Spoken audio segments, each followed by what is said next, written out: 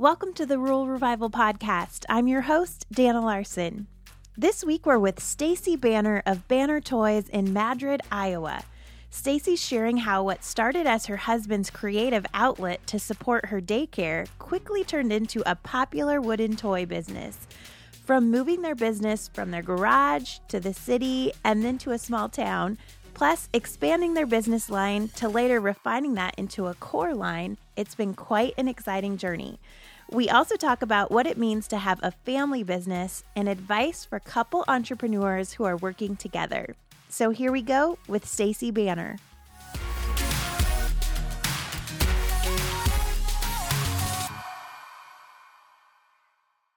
All right, well, we're here today with Stacy Banner of Banner Toys in Madrid, Iowa. Stacy, thank you so much for being on the podcast. Thank you for having me. Well, tell me a little bit about you. Are you and Jesse, your husband, are you Iowa natives? We are.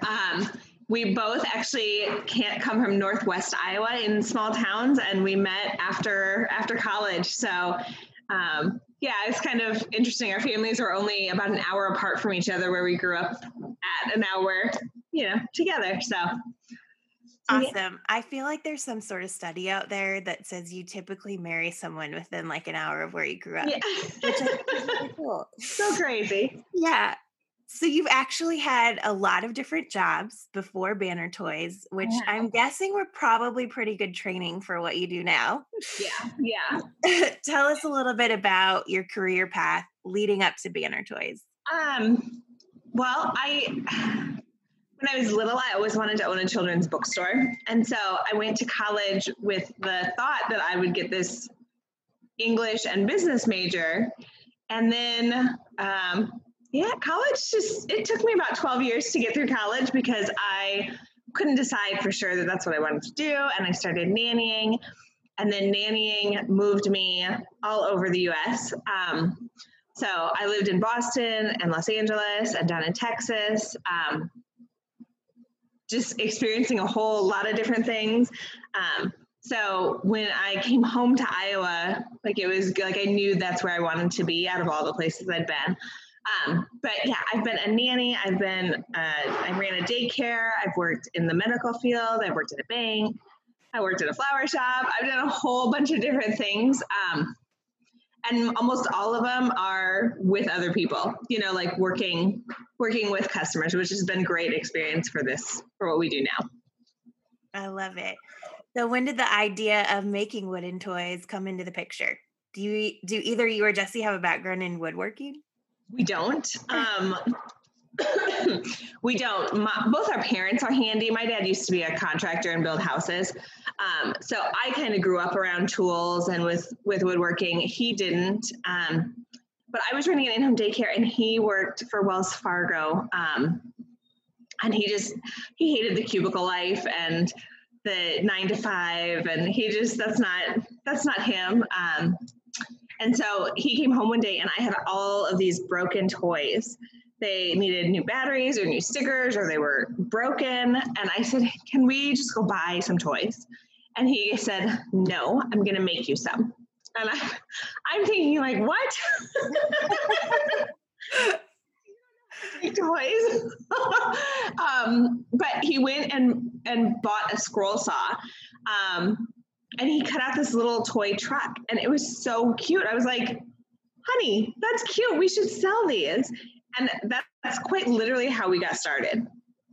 He needed some, a hobby or relief from his corporate job, and I needed toys for daycare, and it worked out. So I love that. So how did you start getting the word out once you decided this is kind of a thing?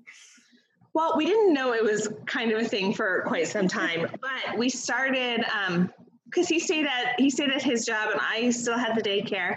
So we just started an Etsy store, and then we signed up to do a few church bazaars at Christmas time. So we just started doing that, and all of a sudden, we were noticing that people really liked what we were doing. And so we focused on it more. And we started in October, and he quit his corporate job in February. Wow. To focus on the toys full time. So it kind of turned into something fast, but we still didn't really know what we had started at that point. I don't think we really knew what we had officially started for several years. So. Wow. Yeah. So I guess once things started getting going, how did you expand? Did you just keep doing trade shows?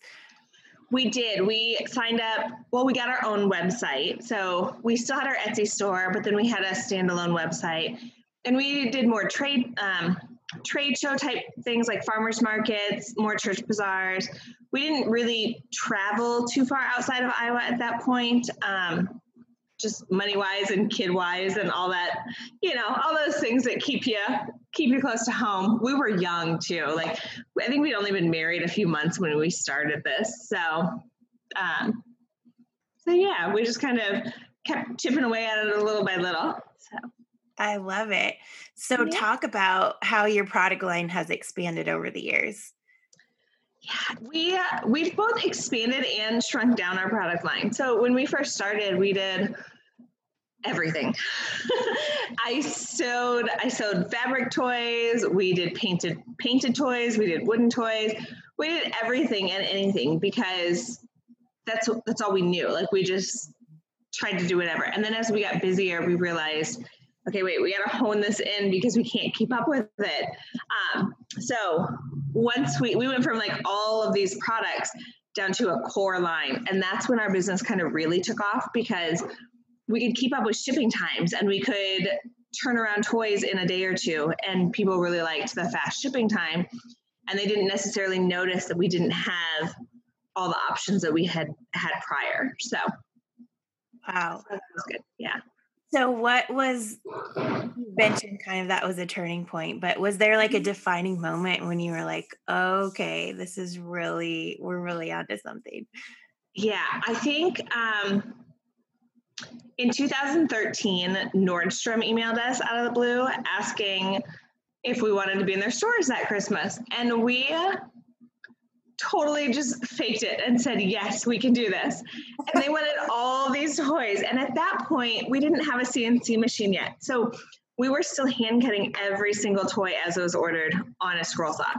And here comes this order for several hundred toys that need all hand cut and done. And I think that was the start of where we were like, okay, we're going to go all in with this, or we gotta back up. I was also pregnant with our youngest at the time.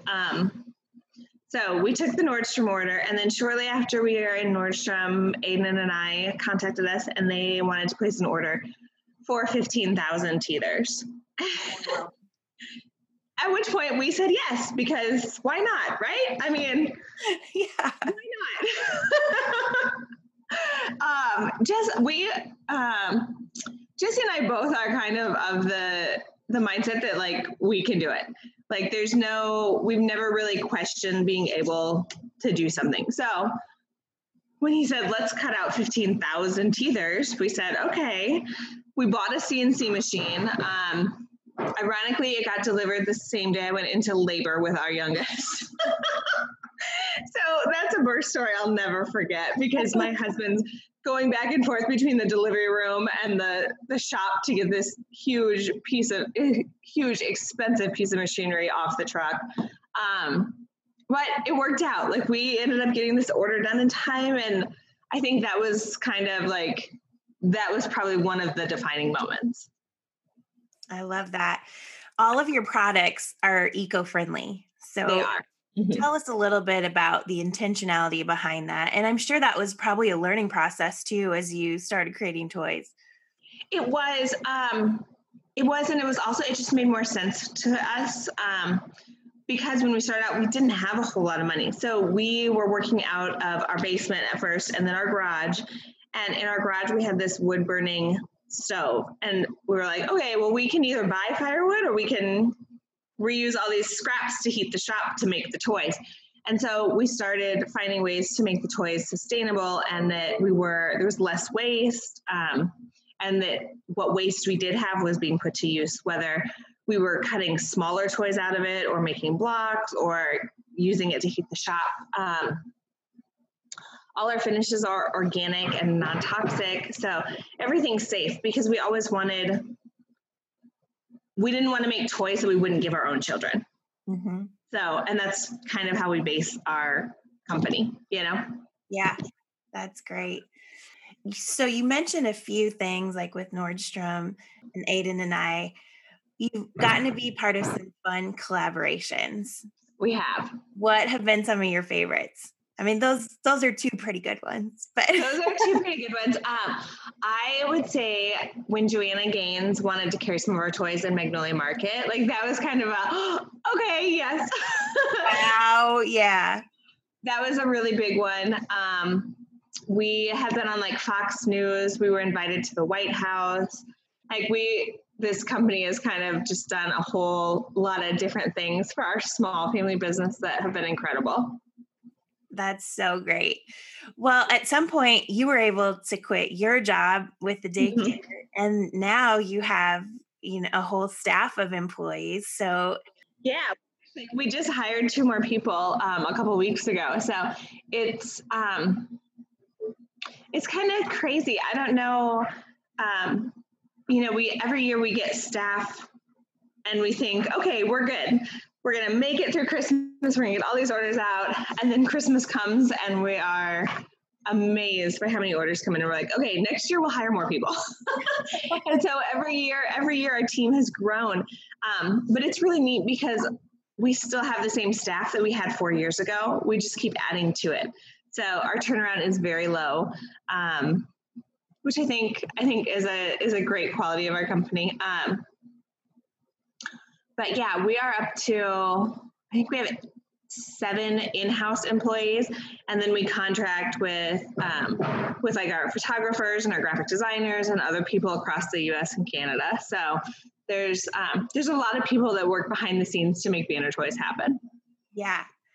Well, at one point and maybe this was in the beginning, but once you graduated from your garage, you went to Des Moines. Yeah.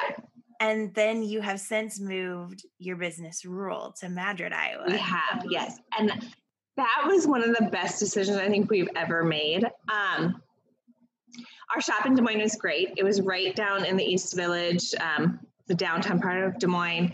It was great, but it wasn't really the perfect fit for our family. Just our kids in school, and we wanted them in a smaller community with less people. We wanted to be in a community where we could make a difference. And so when we found the house in Madrid, we were like, this is it. This is where we're supposed to be. And then the building came along a couple years later, so we moved from the country into town. And it's just really been a great experience since we've been here and being a part of a community. I love that. What's been the most rewarding part of the business? Oh, there's a lot. I would say the most is, it's probably the flexibility to be both a mom at home and work here. And all the people we meet and our employees are great. And I don't really know that there's a part of this job that I don't like. And my husband will laugh when I say that. But I just really love what we do. So I think the whole thing's a benefit. That's perfect. You can't ask for better than that. Well, with you and Jesse working together full time, how have you made that work? Any advice for any other couple entrepreneurs out there? Yeah, that's been interesting. We've been doing this for about 10 years together now, about 9.5, I guess. And we have definitely learned how to work together over the years, and it is much better now than it was like in the beginning. I think my biggest piece of advice is to make sure you have your own thing as well, outside of your marriage, outside of your family, outside of work. Like, go out to dinner with the girls, go hang out with the guys. Like, you can't spend all that time with one person and expect not to fight. So when we started having our time as well, it really helped everything together. So good. So how do you manage work and family life with all this going on? Because this business has kept you very busy. It has. You know what? Our kids are a huge part of this business. They come over here after school. They hang out in the shop. All of the staff knows them, and they'll go climb up on a bar stool next to the girls and watch them, assemble toys and pretend to help them. So it's just kind of, it's the epitome of a family business when you think about it. Even our employees' kids come over to the building after school too. So it's not just ours, it's, anybody's kids are welcome here. So I love that. You guys even took a summer off to camp, right? We did. This summer we were gone for about 4 weeks total, which was a long time to be away. But it was nice. It's nice that we have a staff that we trust to run the business even without us. So, yeah, I think it's important to take a break because when you have a business, it just can consume your entire life if you're not careful. Right. Yes. Yes.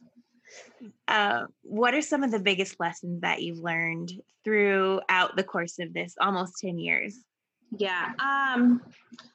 I think honestly, like learning to go with your gut has been a big one for us, whether that's hiring or firing an employee, whether it's launching this toy or that toy, doing this collaboration, just kind of trusting what you know to be right instead of just going with something.